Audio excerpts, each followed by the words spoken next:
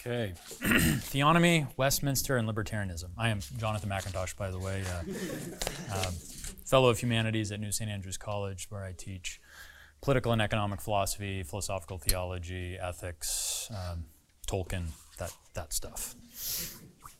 Okay, Theonomy, General Equity, or Westminster, and Libertarianism. In this paper, I want to consider three important political, philosophical ideas that I think are each competing with each other for the attention of Reformed Christians today. These political ideas are, first, theonomy; second, the historic Reformed rejection of theonomy, according to what is known as the principle of general equity; and third, libertarianism. My aim in considering these three ideas together is really twofold. First, I hope to provide some needed clarity to many of the discussions and debates Reformed Christians have had and are likely to continue to have regarding these ideas. Second, my hope is that in clarifying these ideas, I can provide a new perspective and helpful framework for how libertarianism in particular might be seen as relating to theonomy on the one hand and historic Reformed political theory on the other. My analysis in this presentation is not intended to be a deep or detailed scholarly examination of any of these topics, nor is it intended really to break any new ground philosophically. My aim, rather, is merely to initiate a conversation on these ideas amongst us as a Christian community, and hopefully to provide some guidance as to the direction this conversation can and possibly should take. We begin then with theonomy. As most of you will know, the word theonomy is composed of two Greek words, the Greek words for God, theos, and nomos, law. Contrary to a claim sometimes made, however, theonomy does not, therefore, mean God's law. To confuse the linguistic origins of a word with its meaning is to commit the etymological fallacy. Etymology does not determine meaning. Theonomy, rather, in the context of Reformed political thought, is the theory that the Mosaic civil or judicial code remains binding or obligatory for civil societies, and especially Christian civil societies today. Again, theonomy in the context of Reformed political thought is the theory that the Mosaic civil or judicial code remains binding or obligatory for civil societies today. Thus defined, we might say that the 13th century theologian St. Thomas Aquinas had what we mean here by theonomy in view when he asked this question: whether the judicial precepts of the old law bind forever, from his Summa Theologiae. Aquinas' answer, by the way, is no, they do not bind forever. Likewise, Calvin, John Calvin, who also rejected theonomy, nevertheless had what we mean by theonomy in mind when he speaks in his Institutes of those, quote, who deny that any commonwealth is rightly framed which neglects the law of Moses and is ruled by the common law of nations, end quote. Be coming back to that statement later. As the examples of Aquinas and Calvin illustrate, the theory that the Mosaic judicial or civil precepts that they still apply today is not a new one. It's been around for a while. Nevertheless, the use of the word theonomy to refer to this theory is comparatively more recent and may be traced back to the Christian Reconstructionist movement of the 1960s and 70s. The Reformed philosopher and apologist Cornelius Van Til, although arguably not a theonomist in our sense of the term, nevertheless helped popularize the term when he famously wrote that, quote, there is no alternative but that of theonomy and autonomy. Okay, those are the options. There is no alternative but that of theonomy and autonomy. Here, Van Til was probably using the word theonomy in its etymological sense to mean simply God's law. In the hands of Van Tilian writers such as R.J. Rushdoony, Gary North, and Greg Bahnsen, however, the term came to assume the much more specific definition we're giving it here. Or we're not really giving it here, it's just the way I think theonomy generally is defined. Their unique fusion, right, figures like Rushdoony, North, and Bahnsen, their unique fusion of the three strands of Van Til's presuppositionalism in epistemology and apologetics, and then postmillennial optimist triumphalism in eschatology, and then theonomy in politics and ethics, this rope of these three strands, formed the core of Christian Reconstructionism, of a movement aiming at the complete reformation of the church and society according to God's Word. Greg Bahnsen, for example, defined theonomy this way. Theonomy teaches that we should presume that Old Testament laws continue to be morally binding in the New Testament unless they are rescinded or modified by further revelation, end quote. Another aspect of theonomy stressed by Bahnsen, one I'll come back to again later, is what has become known as the regulative principle of the state. As Bahnsen again puts it, in addition to civil rulers being morally obligated to enforce those laws found in Scripture, theonomy also teaches that civil rulers are morally obligated, quote, to refrain from coercion in areas where God has not prescribed their intervention, end quote. So theonomy, at least on Bahnsen's definition, involves not only a requirement that civil governments today enforce the Mosaic judicial precepts, but also a requirement that civil governments not legislate beyond the Mosaic judicial precepts either. This is theonomy's regulative principle of the state. Well, with this summary of theonomy in hand, let's turn now to what the historic Reformed view of theonomy has been. I already mentioned Calvin's awareness of theonomy, right? He didn't call it that term, but his awareness of theonomy as a distinct political position a moment ago. What I didn't mention was the rather caustic terms Calvin uses in discussing theonomy. He refers to it as a dangerous error, a perilous and seditious view, one that is held by men who are stupid and false.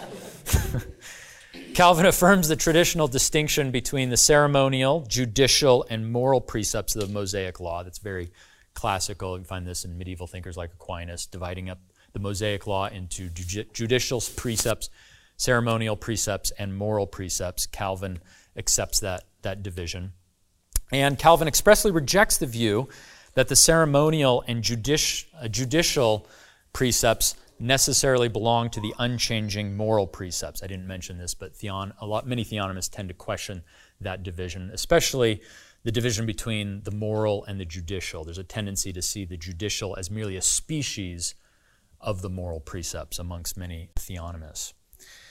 But Calvin, at any rate, sees these as three sort of distinct categories. Instead, Calvin says that, quote, each nation has been left at liberty to enact the laws which it judges to be beneficial, end quote. Though he says any law which they do enact must be, quote, tested by the rule of charity, so that while they vary in form, they must proceed on the same principle of charity, end quote. Well, the Westminster Confession of Faith codified the Reformed rejection of theonomy in somewhat less pejorative, though no less definitive terms. In chapter 19, on the law of God, the Westminster Confession similarly divides the Mosaic Law into ceremonial, moral, and judicial precepts, and says of the people of Israel that God gave them as a political body judicial laws, quote, which expired together with the state of that people. Right, so the judicial laws expired together with the state of that people, not obliging any other now further than the general equity thereof may require. Okay, so the judicial precepts do not oblige now further than the general equity of those precepts may require, end quote. So where theonomy then could be summarized as the view that Mosaic judicial precepts do apply today, except if and when Scripture specifically says that they don't, I think the historic Reformed position could be, and that represented by Westminster Confession, could be characterized this way. The Mosaic judicial precepts do not apply today, except where the principle of general equity says that they do. Okay, again, theonomy says they apply unless they don't. Westminster, they don't apply unless they do. That's how I'm representing these differing views. Okay. And it's for this reason, incidentally, that I think the expression general equity theonomy that is used by some moderate theonomists is actually confusing and misleading, since the formula general equity was used by the Westminster divines to distinguish the Reformed view from the one that's most commonly understood by the term theonomy today. Well, this, however, brings us to the much discussed question of just what the Westminster theologians meant by the term general equity. Reformed writers have typically given two lines of response, at least as I was able to tell in researching this topic. Reformed writers typically give two lines of response to this question of what is general equity, which I think they see as broadly either the same response or compatible with each other. The first line of explanation says that the term general equity is a way of referring to just the natural law in general, or to the moral precepts of the Mosaic law in particular, or even more specifically still to the Ten Commandments. Okay, so what did the Westminster divines mean by general equity? It's just talking about natural law, or maybe the Ten Commandments. On this interpretation of the general equity principle, accordingly, what the Westminster Confession and other Reformed sources are saying is that the judicial precepts do not apply today, except insofar as they also happen to be unchanging moral precepts, or at least contain these unchanging moral precepts. Calvin, for example, reflects this perspective on the equity of the judicial precepts when he writes this in the Institutes, quote, "It is a fact that the law of God, which we call the moral law, is nothing else than a testimony of natural law, and of that conscience which God has engraved upon the minds of men. Consequently, the entire scheme of this equity of which we are now speaking has been prescribed in it," that is, in the natural law. All of equity is in the natural law. Hence, he says, this equity alone must be the goal and rule and limit of all laws. Okay, so general equity is what we're shooting for when we're trying to decide what are good civil laws. And then we use Old Testament judicial precepts just so far as they line up and conform to that standard of general equity. Calvin's successor in Geneva, Theodore Beza, similarly wrote this, quote, "Although we do not hold to the forms of the Mosaic polity, yet when such judicial laws prescribe equity in judgments, which is a part of the Decalogue, we, not being under obligation to them insofar as they were prescribed by Moses to only one people, are nevertheless bound to observe them to the extent that they embrace that general equity, which should everywhere be in force. Because it follows natural equity and expounds that perpetual precept of the Decalogue, thou shalt not steal, to this, as an example, to this extent all are bound to fulfill them both," end quote. Okay, before I move on to the second kind of line of interpretation, here's a problem I see with this line of explanation of the general equity principle. As we've seen, that is just explaining it in terms of natural law or the Decalogue, moral precepts. As we've seen, Reformed thinkers already recognized the distinction between those Mosaic precepts, which were judicial in character, and from those that were purely moral. The fact, therefore, that a judicial precept happens to contain an enduring moral precept wouldn't by itself explain why that judicial precept should therefore also be a judicial or civil precept today. Okay? Since there are many other moral precepts in the Mosaic law that are also not a matter of civil law. Okay, so it just, the explanation doesn't get us very far. If you find a judicial precept in the Old Covenant and you look into it and it contains a moral precept, that by itself wouldn't tell you whether it ought to be a civil law today, because there's lots of moral precepts in the Old Covenant that don't necessarily, like the commandment, the prohibition on covetousness, for example. Okay. Well, fortunately, the second way in which the Reformed writers talk about the general equity principle, I think, is a little more helpful, and as we'll see towards the end, even suggestive, I think. We begin by noting that the term equity means something like justice, fairness, or impartiality, and the qualifier general in general equity is meant to distinguish general equity, justice, impartiality, fairness, etc., from the idea of there being a particular equity, justice, fairness, or impartiality. Okay. What's general equity? It's not particular equity. Okay. The idea conveyed by the expression the expression general equity, accordingly, is the idea that while each political society, each particular political society, typically has its own unique laws by which it strives to achieve justice and the common good, underlying varying laws that vary from society to society, there's also a body of laws underneath that virtually every political society shares in common.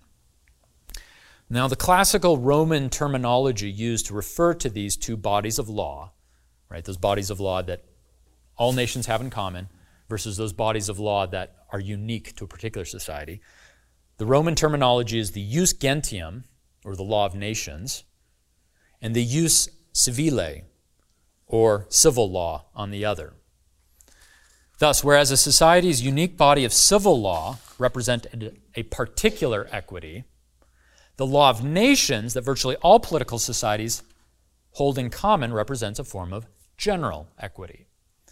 It is this universal law of nations, accordingly, that the Westminster divines seem to have had in view when they spoke of the Mosaic judicial precepts not applying except insofar as their general equity, that is to say, that which the judicial precepts have in common with the law of nations, they don't apply except insofar as the general equity requires. Calvin reflects this line of thinking in the passage we cited earlier, in which he characterizes theonomists as those, quote, who deny. What do theonomists deny? They deny that any commonwealth is rightly framed which neglects the law of Moses and is ruled by the common law of nations. Okay. Beza similarly seems to have the jus gentium, or law of nations, in mind when he says that we are bound to observe the judicial precepts today only to the extent that, quote, they have been ordained by nature upon the entire nation of men, end quote. Finally, the Westminster divine George Gillespie, he speaks of civil magistrates today being, quote, obliged to those things in judicial law which are unchangeable and common to all nations, but not to those things which are mutable or proper to the Jewish Republic, end quote. Thus, while it is not the case that Reformed writers always agreed with each other over which parts of the judicial precepts were part of the general equity, what they did have a broad consensus on was on the principle of equity itself. The general equity principle meant that the Mosaic judicial precepts did not apply unless there were compelling moral reasons for believing that they applied. And more specifically, those moral reasons were informed by the law of nations accepted by virtually all political societies in all places and all times. Now, one development in the history of Reformed political theory that is, I think, particularly worth mentioning here, as it represents what I think might be classified as a significant change in understanding of the general equity principle, and that concerns the 1788 American revisions to the Westminster Confession of Faith. Although historically Reformed writers rejected theonomy itself, they nevertheless affirmed, as Calvin, for example, did, that the civil magistrate had the duty of enforcing both tables of the law, right? So Westminster, Calvin, we reject theonomy. Nevertheless, they agreed that the civil magistrate had the duty of enforcing both tables of the law, that is, both those parts of the Decalogue concerning man's relationship to and worship of God, and man's relationship to his fellow man. Right? First table, second table. These Reformed writers believed this because they believed it was part of the general equity of the Mosaic law. That is, that it was something that all civil societies everywhere practiced, even if the worship that their laws regulated was, paradoxically, pagan worship. Right? Calvin has this very fascinating discussion about how, the pagan, they were wrong to force idolatry, but at least they were understood that you got to force religion. Okay, even though he also thinks if your government is trying to force idolatry, you're supposed to disobey them. So the one point on which Calvin thinks is the most important thing the civil magistrate does, even pagan societies, that's the one point that they should have disobeyed. Anyway, I think it's a conundrum in Calvin's thought. But anyway, moving on. In 1787, however, at the same time that the Constitutional Convention was at work drafting a new constitution for the American states, and for a great lecture on which, see George's one of his lectures from the last Buchanan Conference.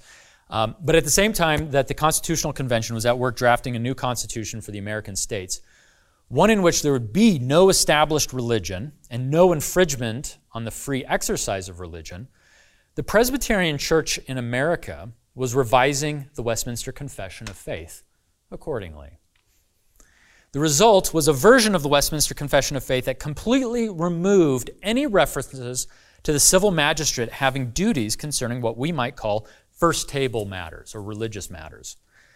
Lee Irons, who I think is Orthodox Presbyterian Church writer, he describes what was going on here in terms of, quote, the definiteness with which the American church, the American Presbyterian Church, wanted to express its rejection of the older theocratic views, not theonomic, the older theocratic views of the civil magistrate and its adoption of a fundamentally new understanding of the teaching of the Word of God on this subject, end quote.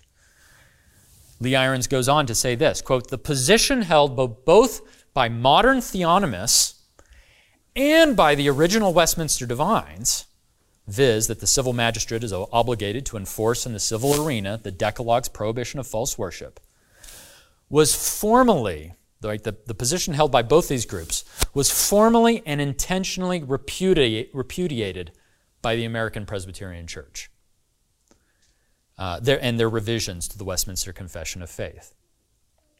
In other words, end quote. Okay. In other words, and as I'm suggesting here, by removing religious offenses from the jurisdiction of the civil magistrate, the American Presbyterian revisions to the Westminster Confession involved an intentional narrowing of the general equity principle. It is this American revised version of the Westminster Confession, moreover, that is today the official creed of the Presbyterian Church of America, PCA, the Orthodox Presbyterian Church, OPC, and it is one of the accepted confessions for church membership within the Communion of Reformed Evangelical Churches, the CREC. Well, we come now finally to libertarianism and how it might be seen to relate to these other Reformed ideas. While not of itself a uniquely Christian or Reformed political theory, libertarianism is nevertheless adhered to by many Christians in general and by many Reformed Christians in particular. Yet, like theonomy, libertarianism is a term requiring careful definition and distinction. Many uses and senses of the term libertarian are admittedly incompatible with Christian doctrine. The sense in which most self-described Christian libertarians use the term, however, as well as the sense it carries in many philosophical discussions of political theory, often have to do with some version of the non-aggression principle. Understood in the strict sense of the term, libertarianism is nothing more nor less than the political philosophy according to which the only moral use of coercion is in response to a prior act of aggression. For the use of coercion to be justified, according to libertarianism, the coercee, the one being coerced, must first be guilty of some act of violence, theft, or fraud. And although libertarianism is often paired today with various forms of utilitarianism, hedonism, and individualism, as I argued in my paper at our January conference, Christian libertarianism may be best understood as a particular and indeed as, I think, the most consistent political application of the classical natural law moral theory taught or adhered to by the Apostle Paul, St. Augustine, St. Thomas Aquinas, John Calvin, C.S. Lewis, and so forth. Something else that Christian libertarianism holds in common with classical natural law theory is its recognition of the theologically and hence politically unique relationship that the ancient Israelites had with respect to God and hence with respect to each other and to the Gentile nations around them. It is precisely because our political societies today and their rulers have not been specially established and authorized by God that we must make use not only of biblical law, but also natural law to help determine when, in the absence of such special authorization, civil rulers are permitted to use coercive force. More specifically, I believe one fair way to understand libertarianism in classical natural law terms is to see it as an attempt to limit civil government's use of coercion primarily to those areas regulated by the law of nations. As was alluded to before, classical natural law theory, including that of the reformers, followed the ancient Romans in dividing human law into two major categories: the law of nations, that virtually all political societies held in common, and a body of civil law that is unique to each political society. Although the Roman law of nations covered a wide range of topics, For later representative thinkers, such as Aquinas, the law of nations was primarily understood as prohibiting acts of violence, theft, violations of sales agreements and contracts, and other behaviors making human society to be impossible. In other words, the law of nations was a libertarian law of non-aggression. As libertarian scholar George Smith comments, many of the classical works on the law of nations, quote, provided the infrastructure for what would later become a libertarian theory of rights, end quote. If so, then viewed in historical and classical natural law terms, what libertarianism essentially amounts to is the view that all coercive human law ought, as much as possible, to be limited to the law of non-aggression encoded within the law of nations that virtually all political societies recognize. For the libertarian is when political societies venture beyond the clear boundaries historically marked out by the law of nations, by creating coercive civil laws that are unique to their own special circumstances, that those political societies become guilty of using coercion in ways that are unjustified. This brings us in conclusion to how we might understand libertarianism as relating to theonomy and to the historic Reformed principle of general equity. As we've seen, for the mainstream Reformed tradition, the Mosaic judicial precepts do not apply to civil societies today except so far as their general equity requires. As we've also seen, what they meant by general equity, something like the law of nations. The judicial precepts apply to civil societies today only so far as they contain laws that God intended to be applied not just to the Israelites as a unique political community, but to all political communities without distinction. But as I've just suggested, the law of nations that God intends for all political communities to observe has historically been recognized as by and large a libertarian law of non-aggression. So pulling all of these various strands together then, what this means is that I think there's a case to be made on both historical and conceptual grounds for associating the general equity principle of the Reformers with something like the libertarian principle of non-aggression. This is not to say that this is what the Reformers themselves expressly had in view when they spoke of the general equity of the Mosaic Law. This is because beyond vague references to the moral law or to the law of nations, it's not clear that the Reform writers had anything expressly in mind when they spoke of the general equity of the Mosaic Law. There's certainly nothing that they entirely agreed on together. They all agreed general equity. Ask them what that is, the debates begin. What I am saying, however, is that the Reformers believe that only those laws in the Mosaic Code which are common to virtually every other suitably stable political community are in fact applicable to civil societies today, and that when we look at what that common or shared body of laws is, it is practically indistinguishable from those laws of non-aggression which libertarians would have all political societies enforce exclusively. In this respect, accordingly, Christian libertarianism might be viewed as a kind of hybrid between, on the one hand, the Reformers' natural law and specifically law of nations general equity hermeneutic, applying the judicial precepts of the Mosaic Law, and on the other hand, the theonomous regulative principle of the state, according to which political societies today are not to legislate beyond those matters expressly permitted them by biblical law. In sum, Christian libertarianism is the general equity principle of classical Reformed natural law theory combined with theonomy's regulative principle of the state, suggesting that if there were such a thing as general equity theory, libertarianism would have as good a claim to that title as any. For a proper defense of these claims, of course, a much more thorough analysis of the relevant text would be necessary. For the present, I've offered only a brief introduction to what is involved in the claims of theonomy, the historic Reformed rejection of theonomy in favor of the general equity principle, and libertarianism. An introduction that I hope may prove fruitful in helping to frame a discussion, both in the Q&A to follow and into the future, on these important matters. Thank you.